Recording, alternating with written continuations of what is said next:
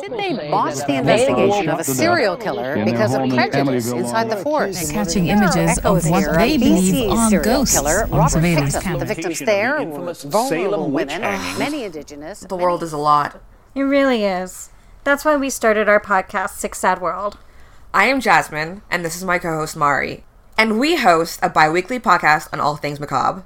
We cover anything from serial killers to cults to alien conspiracies to ghost stories and so much more.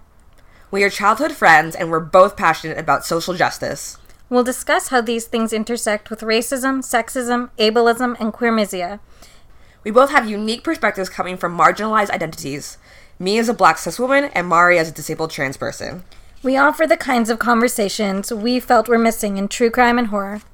And we're hoping you'll join the conversation too. So check out Sick Sad World. You can find us on iTunes, SoundCloud, and pretty much wherever you can find your podcasts. Mommy, you're circulating content that is not suitable for kids like me. Hi, Diana. Let's do this shit.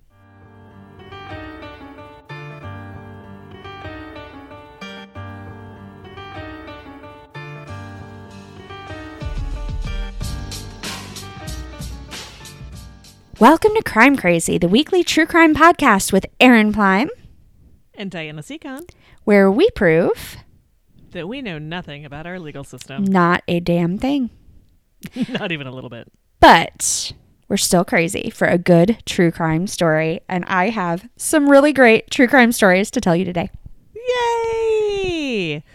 Well, before you tell us all those cool true crime stories, I have some other things to say. I'm excited. Excellent. Well, first up, Crime Crazy is sponsored by Dave Hatt and Seb Bryce. Two amazing people. Yes, indeed. Show sponsors support Crime Crazy through Patreon at the $10 per month level or above. Thank you. Thank you so much. Speaking of Patreon, Aaron, Yes. do you know what today is? God, okay, so it's not March, but we're still March sports balling. So True. it's probably April.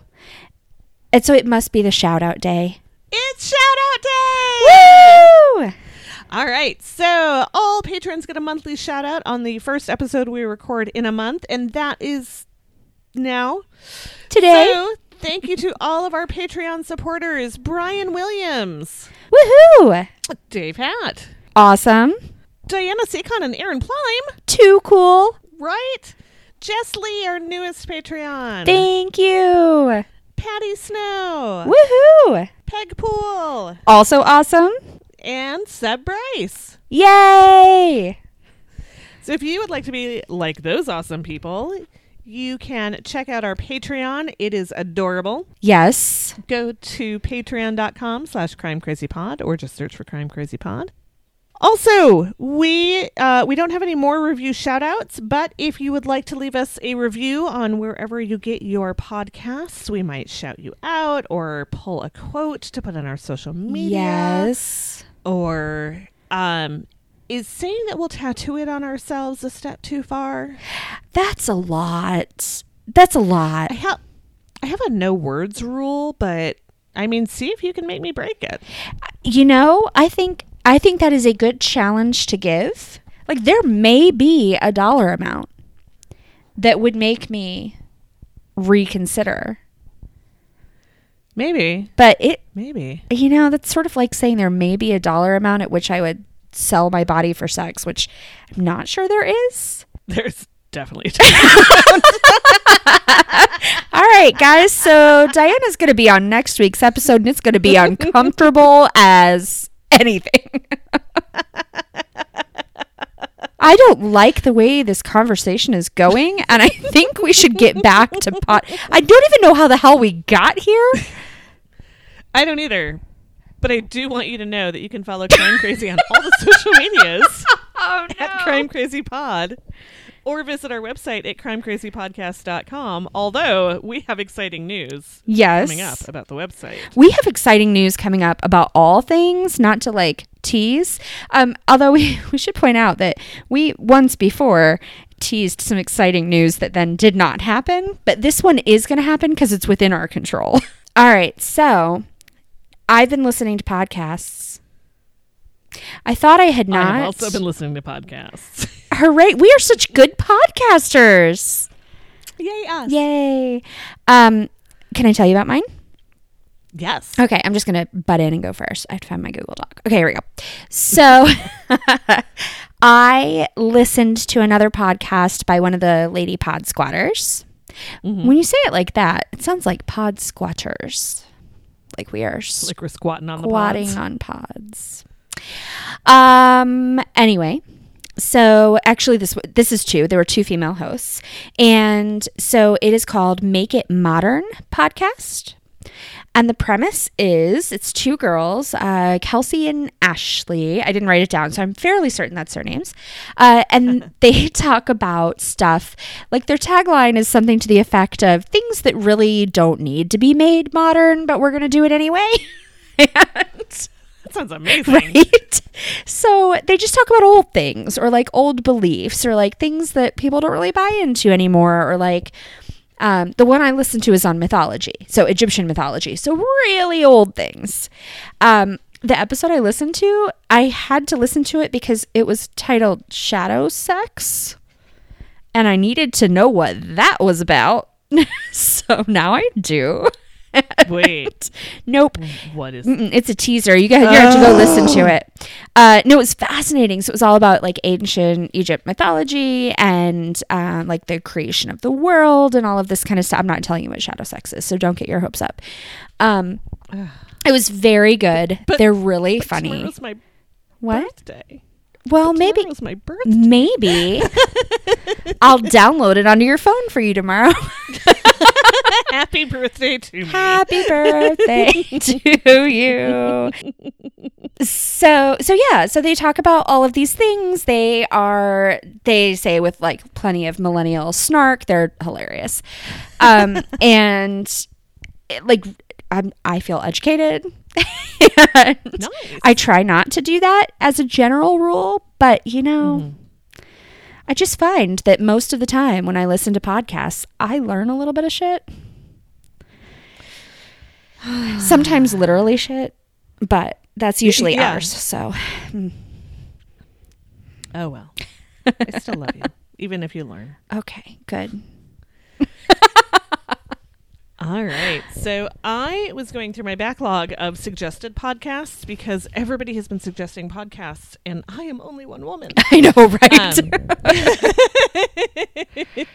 So I went back and listened to one that one of the many Lindas that we work with recommended. God, there's so many Lindas and they're all like almost all on the same team. Right. And they're all fantastic. Oh, yeah. So it's not like we can even differentiate like that. Like the cool Linda. I don't want to put anybody on blast, so I'm just going to say that it is our friend Linda from Canada. Oh, yes. Who recommended to me Canadian True Crime, which I'm looking at just to make sure that I did not fuck that up. I know what you're talking about, though. I have not yet listened to it, but I even remember her recommending that. Yeah, we talked about it. So I listened to the two-parter on Paul Bernardo on... It's so hard to say. Paul Bernardo and Karla Homolka. Yes. Who are kind of the, I would say top 10 killers in Canadian history. I mean, there are only 10, so everyone makes it by default. Well, not according to Canadian True Crime. Okay. There's quite a lot of them. Okay. So those are the ones I've listened to so far, and it was really great. They're a little bit shorter than some of the other true crime podcasts, which makes it nice. The Paul Bernardo and Karla Homolka all together was like an hour and a half, which is still just scratching the surface with those two nutters. Yeah, no kidding. But lots of really good names and lots of time dedicated to it. And what I was really impressed with is the host, Christy, is Australian, which is just kind of delights me. I mean, yes. But I don't know if she's done podcasting before or what her background or anything is, but this is like the most polished first episode of a podcast I'd heard. Ooh. Like she's really killing it. So I'm looking forward to hearing the rest of it and seeing how it grows and develops, and what kind of crazy they're hiding up in the Great White North there. Maybe that's it. Maybe they're just better at hiding it than the rest of us. Well, I mean, I can only speak for my relatives when I say town's real far away, and you might as well just keep it all at home. Okay, there you go, guys. Awesome. So there you go. Awesome. All right, so then I guess we move right into, did you learn anything? Because I learned a little from the podcast I listened to, and then like I learned something else. Okay, so you should tell me what you learned, and then I'm going to try to contain, because I learned a lot of cool, weird stuff this week. Okay. I learned something. Oh my goodness. You know what? This is your birthday celebration podcast, because I also learned something for you. And then I chose my story for you. Oh. You're welcome. No, I did. I learned something because last week I wasn't on the podcast for the first time ever. I know, it was weird. And guys, I didn't edit the podcast for the first time ever. That's true. I've never done it by myself before. Nope. Nobody else has. I am the only one who has ever done it for every episode. So now you all know that I am to blame for the shitty editing job that gets done every week. Except for the last one. Except that one's on for me. last week. That's Diana's. No, it was great. So you guys were hold on. Lila. I'm going to ask David to come get his fucking dog. Stop crying at the door. Come show Diana your pathetic face. Come here. Look. Let me look at your pathetic face. Whoops. That is the ceiling. Oh, man, she's so shaggy. So shaggy. All of those S's are hard to say in a row. Apparently. They have haircut appointments in like 3 weeks, a long time. Oh, my God. Do I need to bring over my clippers? It's bad here. Like, they all look like that. Anyway. Okay. So when you guys were podcasting and I finally got around to listening to it, like 2 days after it came out, I feel like that's okay. Or when I finished it, you had been talking about Fishkill. Yes. And you were like, I should look that up. And I thought, nah, I got it. So I looked it up. I totally forgot I was going to do that. Well, I didn't. So I have some information for you. There are a couple different meanings of Fishkill. So sometimes there's like an event that is called a Fishkill where there's like an algal bloom or something and a bunch of fish die. And that's a big event and they call it. But where I think yours was coming from is that kill, but it's spelled either K-I-L or K-I-L-L-E, and it's Dutch. Okay. So I could be pronouncing it wrong. Like it might be keel or I don't know. I don't know anything about Dutch. But it is a word that basically means like riverbed or water channel or creek. So a kill is a body of water. It's usually a creek, but it could also be like a river or like not a bay necessarily, but like a little bay or like an inlet. And it could have tides, but usually it describes like a freshwater creek. Or if you were in Virginia, a creek. A creek, yeah. Yeah. So it makes total sense. Didn't have anything to do with murdering fish. Okay. It was spelled in the murdery way. It is. That's probably just been over time perverted into. Yeah. Because now kill is like an English word to describe, but it came from the Dutch word, which just meant river or riverbed or. And that makes sense because this was in New York, which had a heavy Dutch settlement. There you go. So makes perfect sense. You guys were talking about it and I was like, no, I know this. Like, I am relatively sure that that is just a word that means some body of water. And then I looked it up and felt really smart. Oh, wow. I had no idea. I really thought it was about murdering fish. Yeah. Well, no, I mean, sometimes they do refer to like a massive death of fish caused by whatever as like a fish kill. But in this case, it's just the body of water. Cool. Yeah. So there you go. I'm done. That's it. All I got. I didn't learn anything else. All right. But you learned a lot. I learned so many things, and one of them is that Mongolian death metal is amazing, and you should all go check it out. I'm loving this. Okay.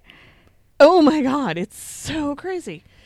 The other thing that I learned this week was April Fool's Day. Oh yeah. Which, I apparently really biffed with my kid because I played April Fool's Day, and he was not happy about it. You made him cry, actually, Diana. Didn't mean to. You made I thought it was the least offensive. cry. So wait, I feel like I need to justify this. I cut some E's out of construction paper and put them in a brownie pan, and then I told him I made him brownies, and then I showed him, and they were brown E's, and he started to cry because then he wanted brownies. So, like, it wasn't that bad. I thought it was going to be funny. The other thing I learned, it was April Fool's Day. I am bad at playing jokes, and my child does not appreciate them. But the April Fool's joke I most appreciated, I will post the link to when we drop this episode. The Bell Museum, which is the Natural History Museum at the University of Minnesota, put a really great prank. Oh yes. Out on their webpage, which I told you about. So, it wasn't a full surprise, but it was really funny. So I'll post the article. Yeah, it was like elaborate. It was elaborate. There is a great picture that goes with it. And I had a lot of fun because the Bell Museum's like, I don't know, half a mile away from my house. Imagining if this were true and what that would mean for my neighborhood. Yikes. Yeah. Oh. That's cool. Very much fun. Awesome. Very fun. All right. All right. Oh, and I also have to give a hat tip to friend and listener Tammy, who made me aware of the story about the Bell Museum. Hi, Tammy. Hi, Tammy. Friend and listener Tammy. So, Erin. Yes. Tell me a story. I have a story. This is good. It is because we're podcasting. It's not always the case. Okay, so last week I was not involved, but the week prior I told a story in which a really lazy murderer took some garbage bags, wrapped up some people, and then just sort of put them in his yard, essentially. And then got caught because duh. And right. And we decided he was really unmotivated, blah, blah, blah. I chose garbage bags. And so nice. I chose it for you because I know that every time you see a garbage bag abandoned, you think there's a body. Body. I know this about Definitely you. Body. I also know it's because your mother taught you that. Exactly. And she's puzzled how I turned out like this. Well, and I have concerns because it's definitely what my kids are going to think. In fact, I told you that Liam woke up out of a nest a couple weeks ago, screamed, "Mom, I am not a serial killer," and went back to sleep. Yeah. Tonight at the dinner table, I said, all right, guys, I have to go, good night, whatever. I have to go research dead bodies in garbage bags. And Tobin just looked at me and kind of sighed and went, why? And I was like, because I am twisted and sick. I love you. Good night. There is no why, honey. I have no clue. That's what I have to do today. It's what we do. It's Saturday. I have to. So, yeah. So, dead body garbage bags. Okay. Yes. I also want you to know that if you Google body in garbage bags, it is not that uncommon. It's kind of a thing. Well, I feel like if you've got a big mess to get rid of, Garbage bag. cinch top black garbage bag is the way to go. Apparently it is. Although it and seems like you gotta fork out for the force flex. Oh, 100%. You gotta get the good ones. And You can't not get the cheap scented ones. or unscented. Like, just go with the ones that don't mention smell. Yeah, you don't want to get a migraine while you're disposing of the dead body. Oh my God, that's something I've learned this month. Ugh. Yeah, no kidding. That's fucking stupid. Okay, so there was a girl. Just the one. And her name was, and I'm going to, her first name was Danielle. I can totally say Danielle. But her last name, I believe, is Marzeka. Marzejka.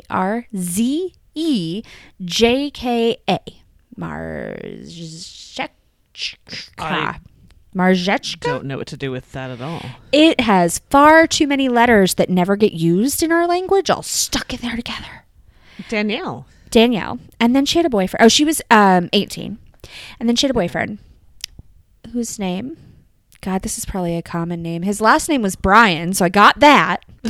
His first name is maybe Saren, or it's like Serene, but without the last E.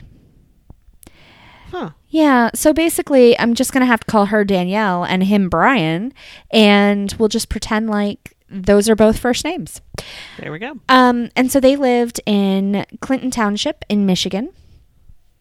And they were dating. So he was 19. I think I said that.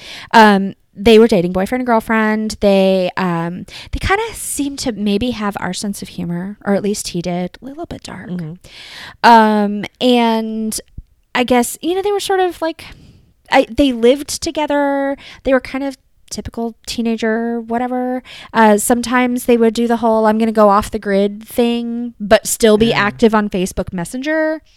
And about how off the grid they are. Yeah. So there's that. And I guess sometimes he would make some kind of like dark jokes or whatever. So they went off the grid, but then were gone for like 4 days, and just totally gone. They were not online. They were not at the house. Friends and family didn't see them. I guess at some point the family went in and like looked at their stuff, and she had not taken clothes. She had not taken her cell phone charger. She had not taken her insulin with her. Her mother had died like previously, not recently, and right. had left her jewelry, and she hadn't taken any of that. And so it was just like, things, it wasn't right. They were definitely missing.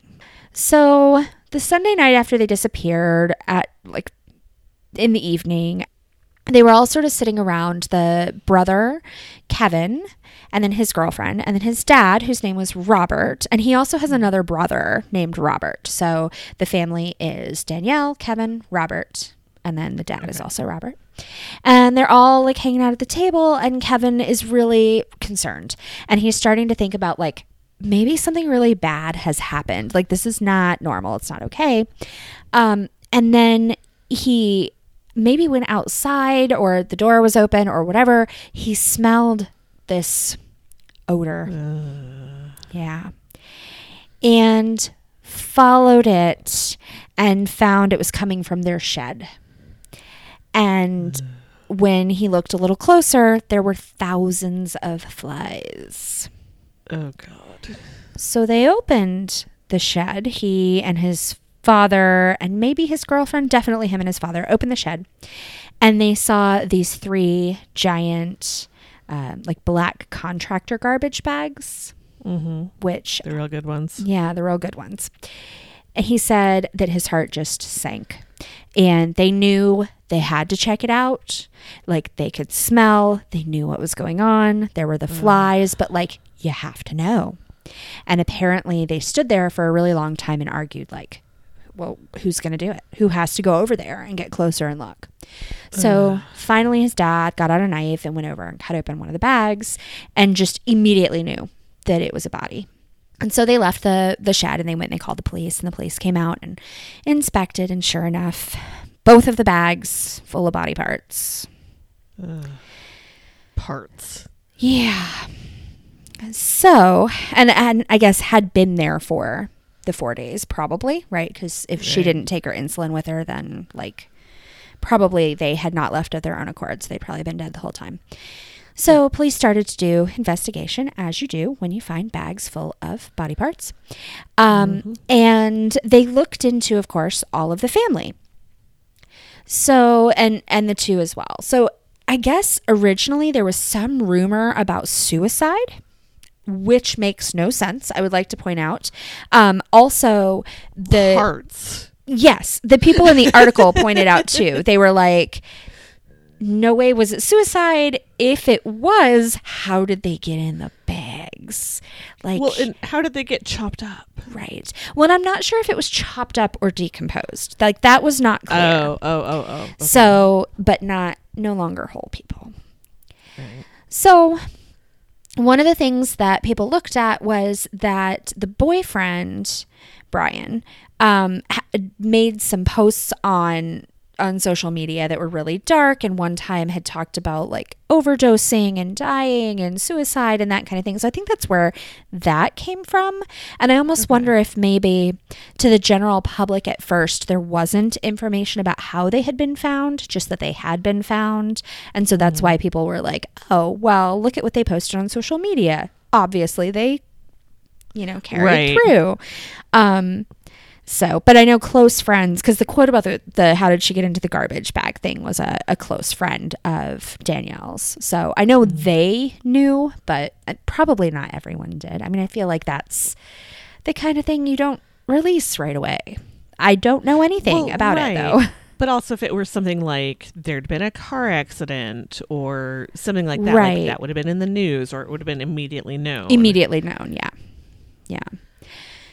So autopsies were done, and they found that they had been bludgeoned to death with a hammer, asphyxiated, there we go, with black duct tape, like wrapped around their heads.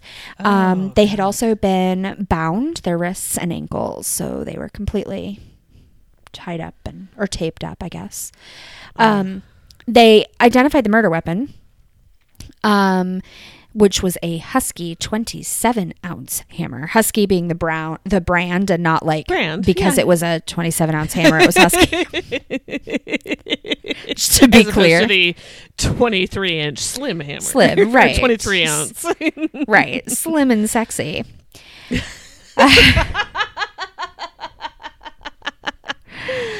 So, the actual cause. Never gonna look at my hammer the same. I know. Now you're gonna be like, huh, that is a sexy hammer. Ooh, and that one's Husky. That one's just like a little over the top. I don't know.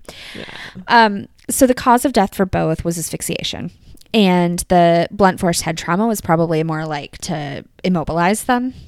And it definitely contributed. It may have even killed them had they not then been suffocated, because it was pretty severe.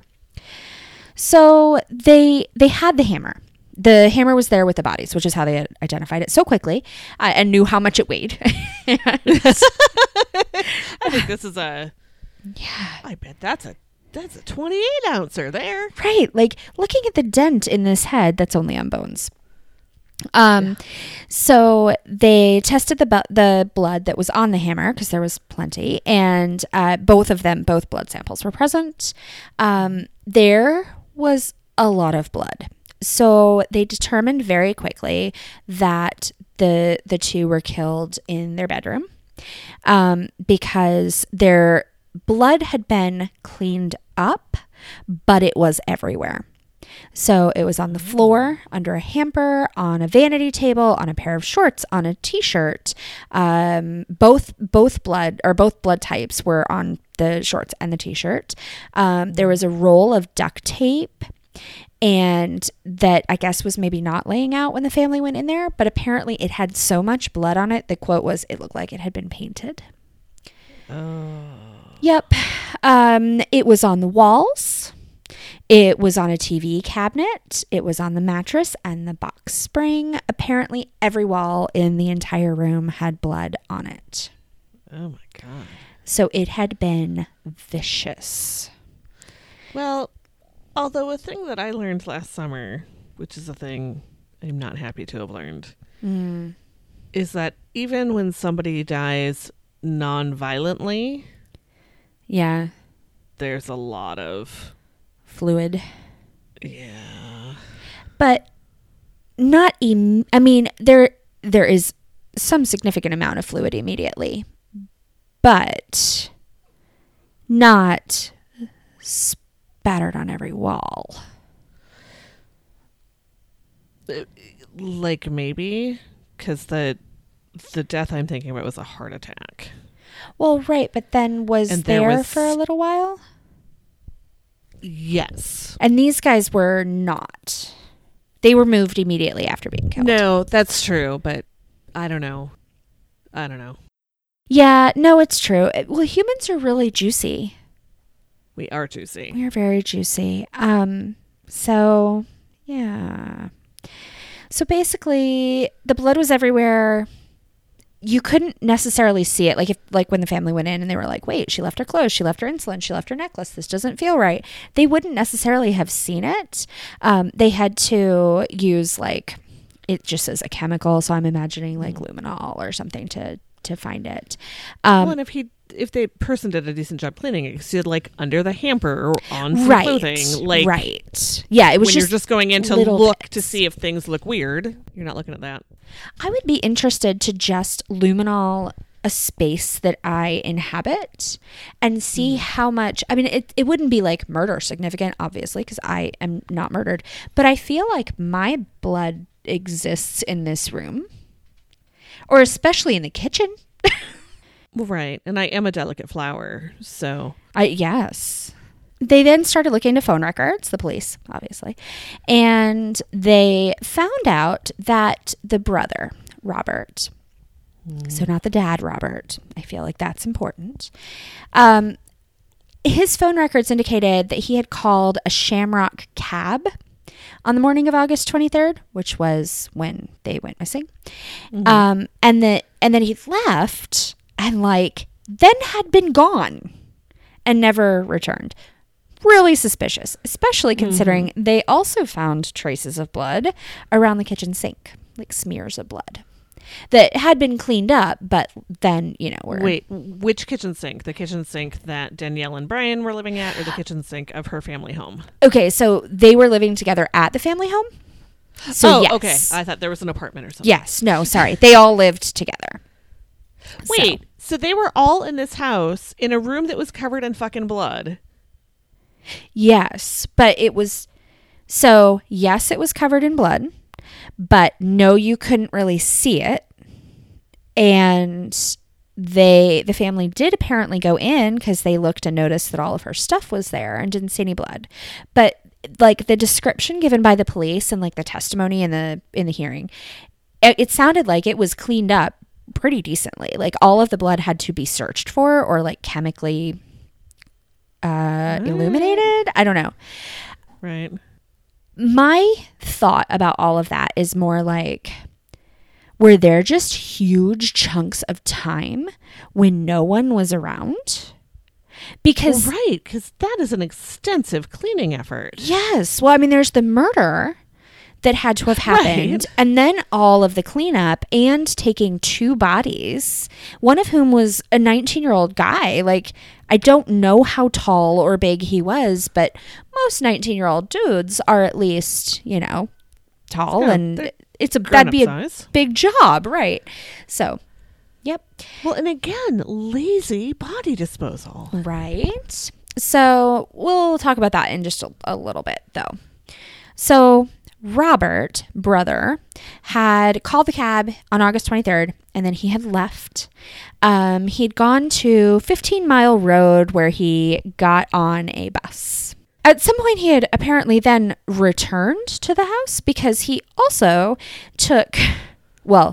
also missing was Robert, the father's work van, which was taken by Robert, the son. They should have given their child a different name. It's really inconvenient. It's really problematic.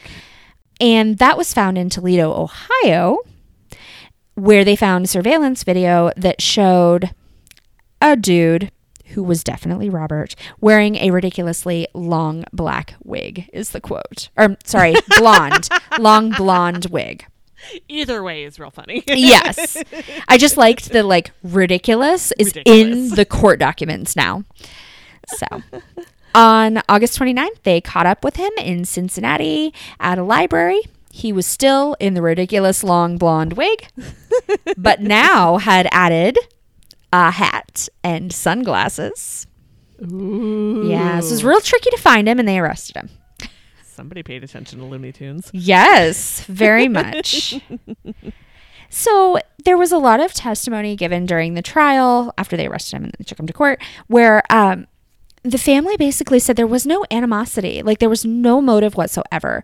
Everyone got along.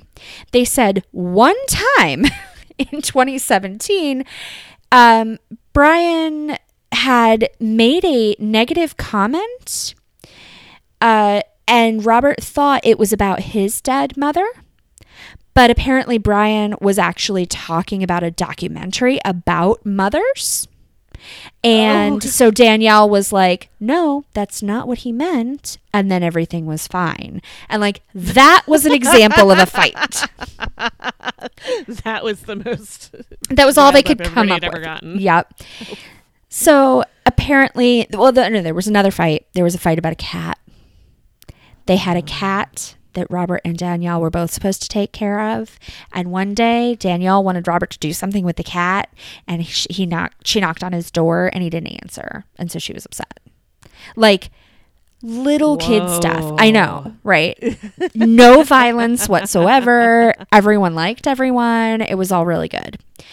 However, Robert had another thing going on, which was that after his mother had died in 2011, he apparently started hearing voices. So he had some sort of break or stress or whatever. Mm-hmm. He had been hospitalized from 2011 to 2017 when he murdered his sister and her boyfriend 4 times with some sort of mental issue. But it doesn't say whether it was related to like schizophrenia, or if this was even schizophrenia, or if it was like for depression, or right. I mean, really mental issues could even be like drug rehab, like it could be all kinds of things.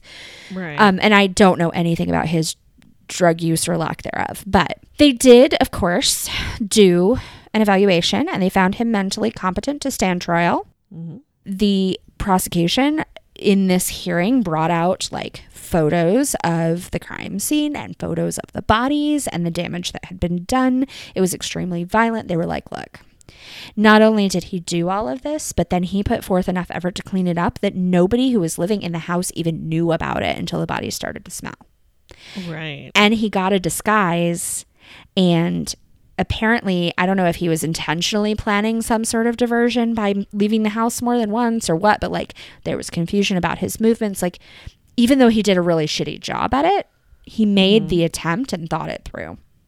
Right. So he was found competent, and he is still on trial right now.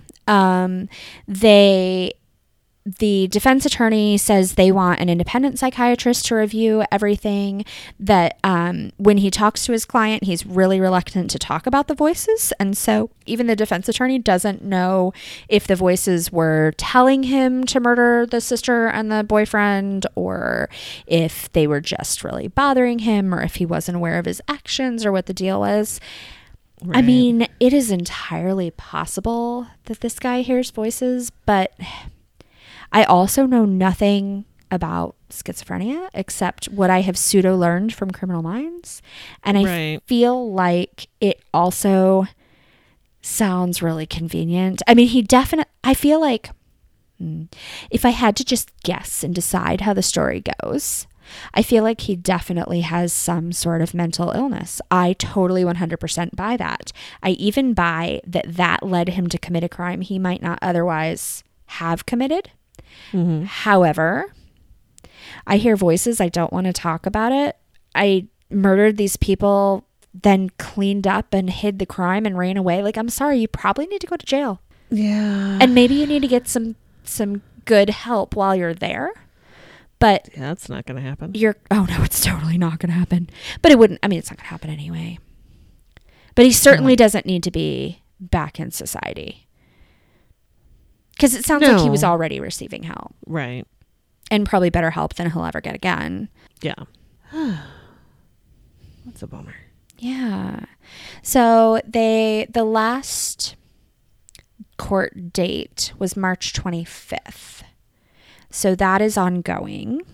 And so there isn't an outcome yet, but just sort of based on how all of the articles have read and like all of the court documentation and all that has read, I would imagine that even if they get an independent psychiatrist, which I guess they can, they will, that it probably will not be enough to keep him from having to stand trial and probably ending up in jail. It might be enough for an appeal later to say, hey, well, we had this other expert who said, so we need to look at all of this again.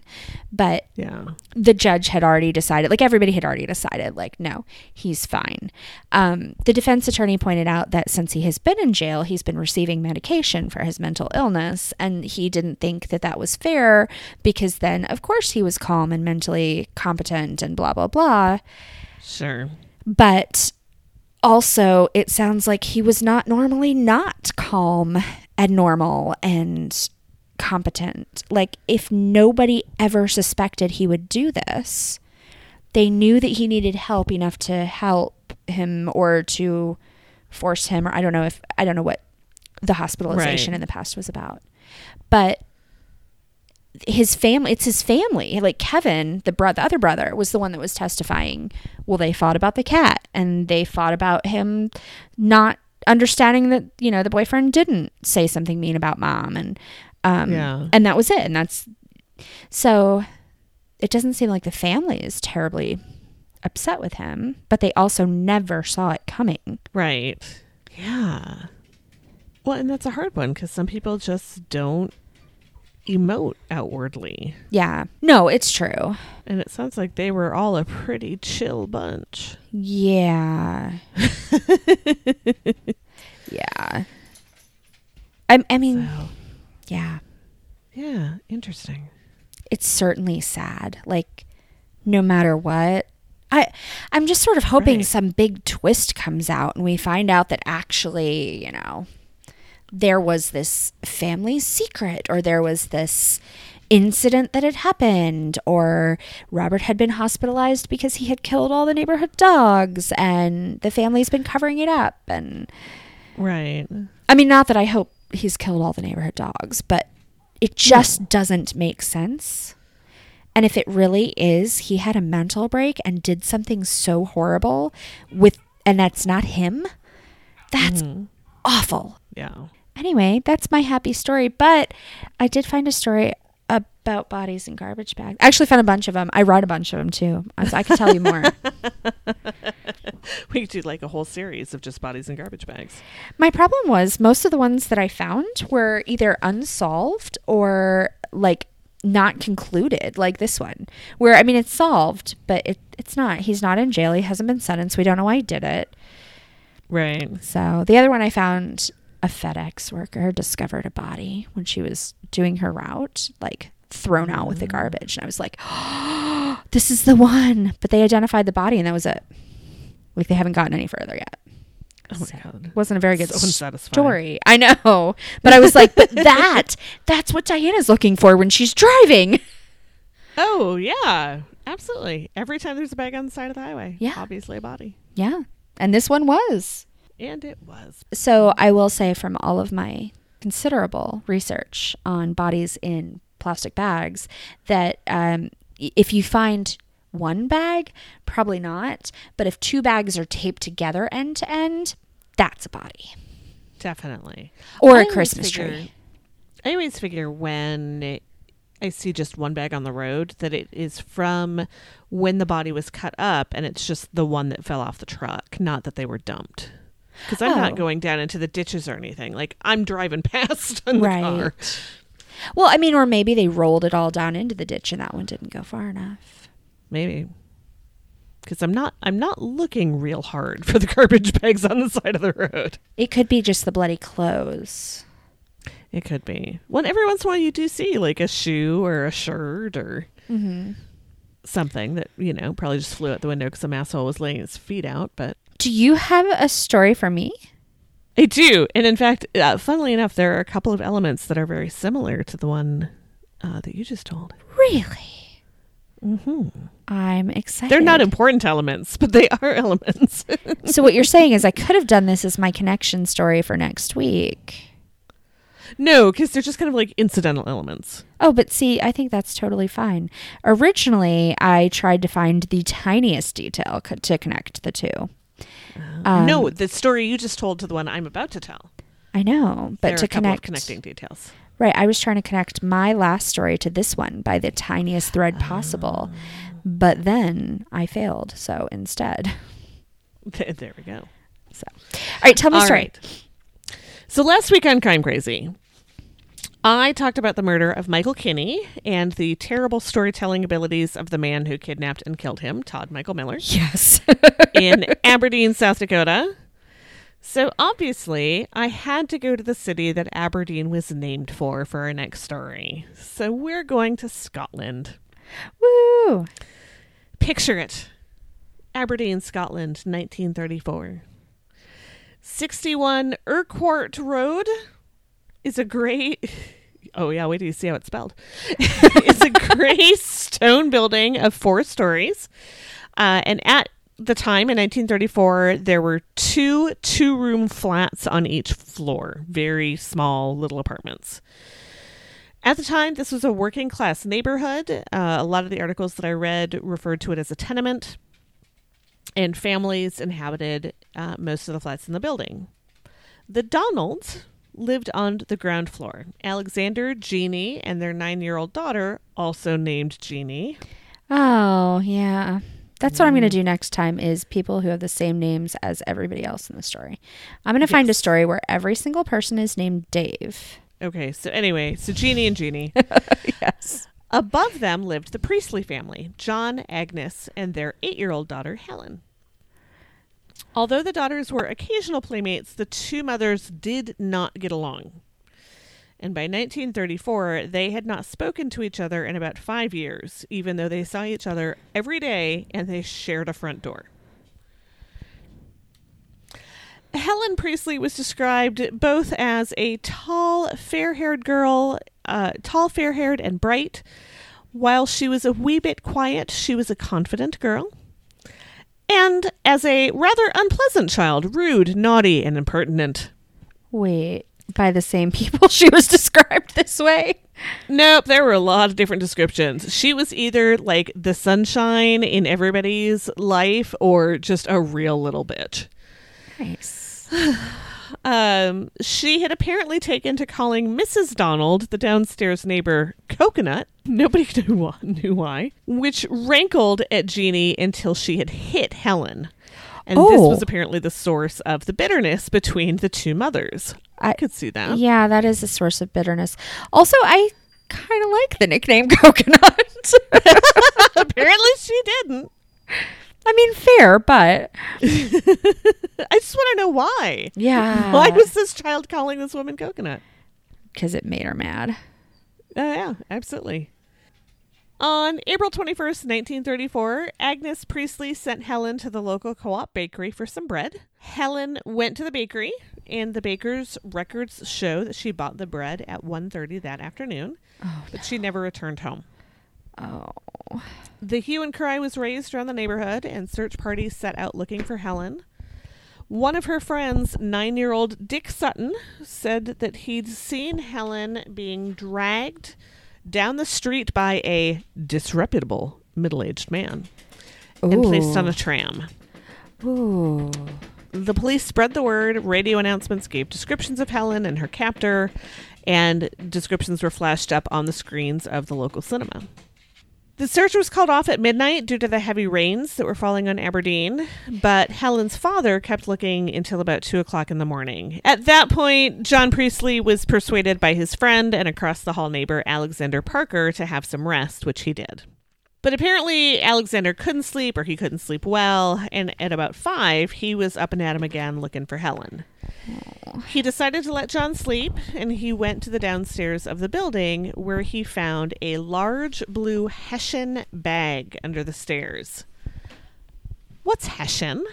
I don't have any idea. Is that what I need to look up for next week? No, because I looked it up because I didn't know what it meant. But I asked my mother-in-law when she was over, like, hey, I learned something. Do you know what a Hessian bag is? Yeah. And she's like, well, the Hessians were soldiers. What? Is it like a soldier bag? No. Hessian is burlap. Oh. So I also learned that only in the U.S. and Canada is it called burlap. It's called Hessian bags most other places, except in Jamaica, it's called crocus. Crocus. That is a nice description for a burlap sack. Yes. So he found a large blue Hessian bag under the stairs. And when he opened it, he found Helen Priestley stuffed in the bag, strangled, with her knickers missing, her stockings down, and bruises on her thighs. Oh, no. Her genitals and anal region looked like she'd been raped. Alexander was pretty sure that the bag hadn't been there when he'd looked prior to putting his friend to bed at 2 a.m., which must have meant that the killer brought her back to the building between 2 and 5. However, the bag was completely dry, which meant it hadn't been outside recently because the rain had been so heavy that they'd actually called off the search for her. Oh, right. Now, at this point, the police were still working under the assumption that she'd been kidnapped and put on the trolley by the disreputable-looking man. Right. Why would he bring her back to her home to dump the body? Right. Police had another chat with Dick Sutton, the 9-year-old kid who told them that, and he admitted that he'd made the whole thing up. What a dick. This is why you don't trust 9-year-olds. Or name them Dick. Police had gone on a wild goose chase looking for Helen, but maybe they should have been looking at her home. Yeah. Maybe the killer had never left the building. So attention was turned to the Donalds. Jeannie Donald was known to yell at Helen Priestley for her bad behavior. Helen had been known to torment the Donalds by bullying their little girl, kicking at the front door, and rattling the banister outside of the Donalds' door to annoy them. I have a 9-year-old. That sounds about right. Yeah. She was known to yell at Jeannie Donald in addition to calling her coconut. It was well known that Jeannie Donald did not like Helen, and the Donald family was the only one in the building that had not helped look for her. Oh. The police interviewed the Donalds and looked at the other evidence that was available, such as the blue Hessian bag that Helen was found in. It had been stamped with a Canadian export mark. Examinations revealed a few interesting things. The bag had once contained flour. It contained traces of washed cinders, which was an unusual and out-of-fashion method of cleaning at that time. And it had saucepan marks, indicating that it had been once used as a tablecloth. There weren't a lot of local places that imported flour from Canada, but one of them was a bakery close to Urquhart Road. The owner confirmed that he had received a shipment with those kinds of bags, and he also said that a local customer had come and asked if she could have some of the bags, and he gave her a handful. Okay. Upon questioning, that description of that woman matched Jeannie Donald. Yes. Other hints were coming up too. One of the residents at 61 Urquhart Road said that he'd heard a child scream at about 1:30 the day that Helen disappeared, and a slater working in the alley behind the building had also heard the screams. A slater is a person who puts the slates on the roof. My mother has a slate, or used to have a slate roof, and now she has all the slate. Oh, that's so cool. Right? Yeah. I just had to take a break from your story for a second there. That's okay. Police were beginning to think that Helen had made it back to 61 Urquhart Road, but maybe not up the single flight of stairs to her own flat. So it was time to search the Donalds' flat. And according to the Wattpad article I found on Murderpedia, oh dear, if they didn't find evidence upon evidence that something terrible had happened to Helen Priestley inside those walls. Such as 9 identical blue Hessian bags, the same as the one Helen's body was found in, and they all had the same saucepan marks on them. Okay. Somebody needs a pot holder. Yeah. I don't know if you're using a bag that somebody gave you as a tablecloth. That's fine. They were poor. Well, right, but like you don't also need a pot holder. Well, I suppose that's true. It was so funny. So I'm gonna take a break here because it's gonna be a bummer. There is a picture of the apartment that the Donalds lived in, like while they lived there. One of the, I'm guessing, investigative pictures. And it's a 2-room flat. You only see the one room, and it's not a big room. But like when you look at it and you're told it's a tenement and they're a working class family and all of these things, like they have this amazing furniture that like I would like in my house. Yeah. It's so interesting what poor looked like then versus what poor looks like now. Right. The things that are, yeah. Well, right. But you know, if you had like furniture, it was what I would consider to be nice furniture because it was like real wooden shit. Whereas now, when you don't have money, you go to Target or Walmart or IKEA, or you have cheap, shitty stuff that doesn't get passed down. I mean, you probably have like Goodwill, like beat up old stuff. Well, right. But like, you know, there was like a really nice break front, and maybe it wasn't, it was a black and white picture from 1934. But that thing had probably been passed down through generations because you could do that. Yeah. The IKEA shit I have in my house will break and I will put it out on the curb and that is it. Yeah. Like, my grandchildren are not going to have it. Yeah.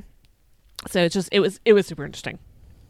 But anyway, so blood of the same blood group as Helen, which was pretty sophisticated for 1934. Yeah.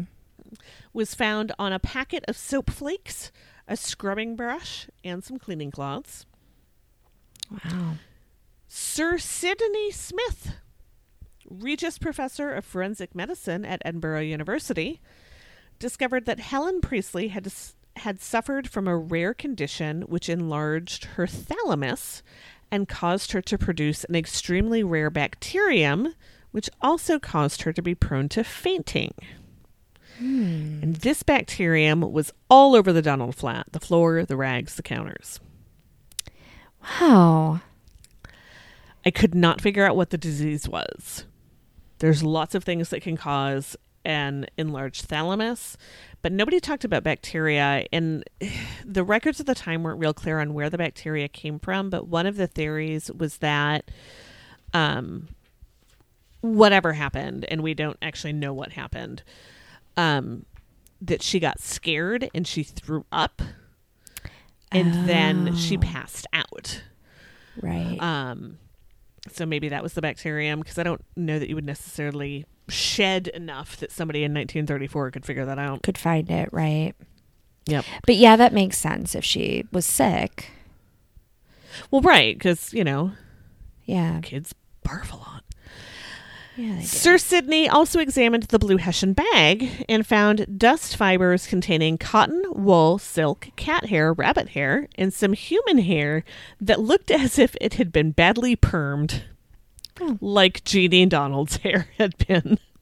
It's like shade on top of accusations. Oh, so much. And her hair sucks.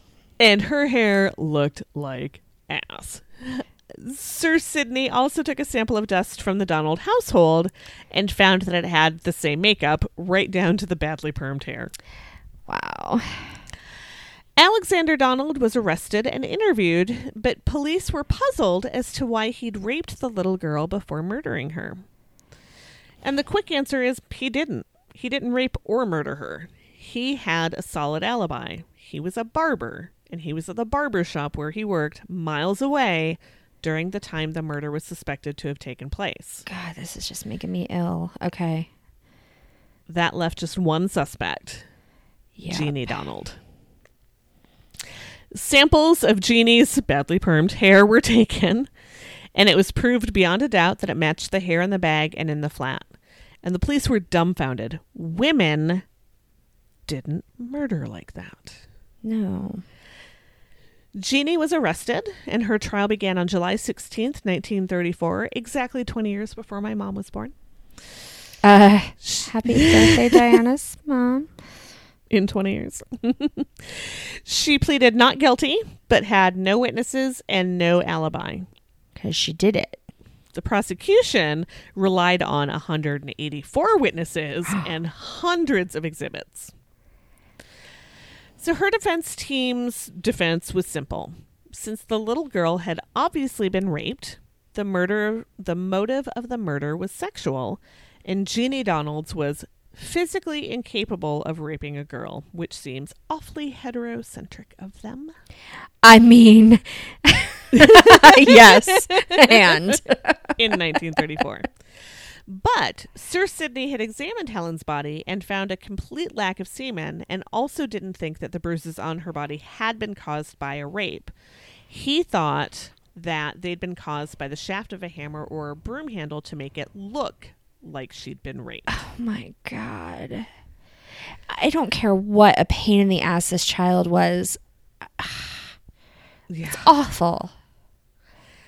The most damning evidence came from Jeannie Donald's own daughter, Jeannie, who testified that the loaf of bread found in the Donalds' flat, which was the same kind that the Priestleys usually bought, wasn't theirs. Yep. Based upon this and the other forensic evidence, it took the jury 18 minutes to convict her. Wow. 18 minutes. The judge, Lord Aitchison, had never given a woman the death sentence before, and it brought him to tears. This is widely considered to be one of the first convictions in the world based on forensic evidence.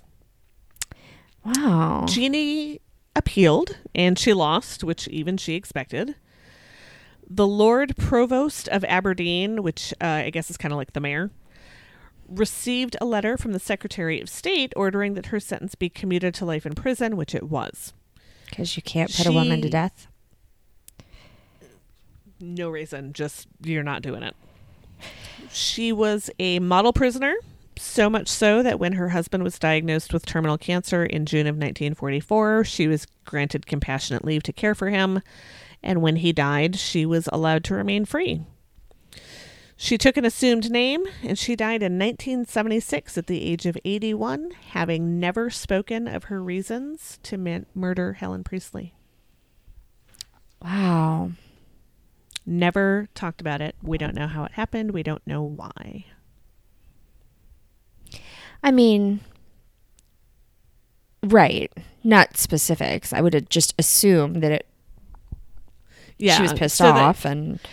Kind of the theory I buy into the most, because there are, of course, a lot of them, and they all really center around, like, the kid was a brat and the woman just couldn't take it anymore. Right, which just lost it. I get. So kind of the prevailing theory was that because of whatever hypothalamus or whatever it is disease that she had, that maybe the woman, Jeannie, had started like yelling at her or had hidden under the stairs and came out to scare her or something like that. And Helen fainted because of this other condition and she thought she'd killed her. So she tried to hide it and also tried to make it look like it was a rape to throw her husband under the bus. Yeah, that's or maybe shitty. not necessarily her husband, just a man under the bus, because her husband had a solid alibi, and I'm sure she didn't know that they were gonna be able to take like hair and fiber samples because it was 1934 and that wasn't a thing that anyone happened did much. Wow, I'm really impressed with the forensics. Yeah, it was super interesting to read a little bit about that. And, and now, of course, it's all kind of laughable. Like, it was the same blood group. And, still, it looked like badly permed hair. Right. But, to be able to identify some bacteria and identify the different fibers and... Yeah. And to figure out that she had this, brain problem. Yeah. That's all really sophisticated for that time. Yeah.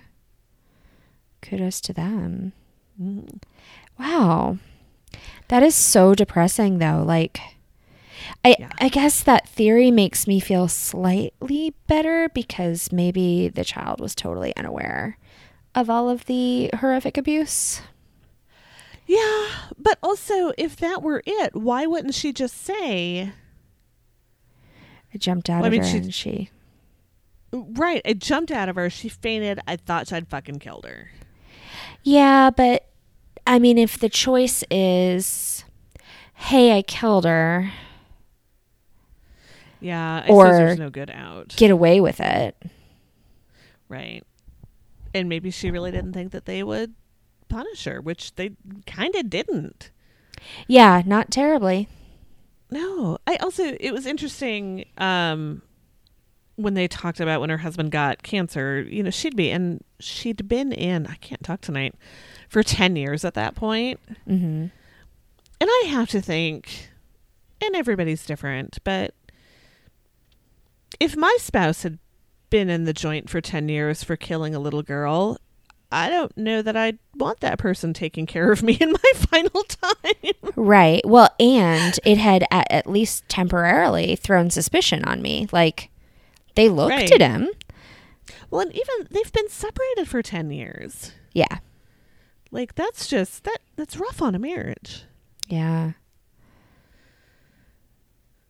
So yeah, that was interesting. And I don't know, again, like, no idea why they decided not to put her back in after he died.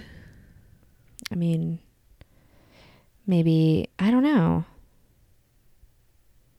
Yeah, I don't know. I was going to come up with a reason, and then I didn't have one. Yeah, no. Lots of unanswered questions. All right, well, I like all the connections, though. The unanswered questions and the... Yeah, and the naming and the... Your child the same thing as you named your... I was going to say you named yourself. That's wrong. I mean, that's impressive is what that is, actually. Yeah.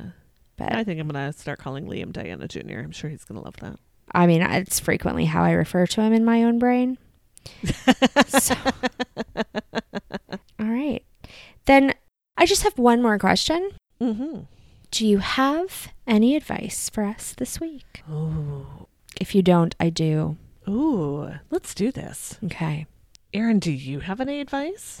I do. I do have advice.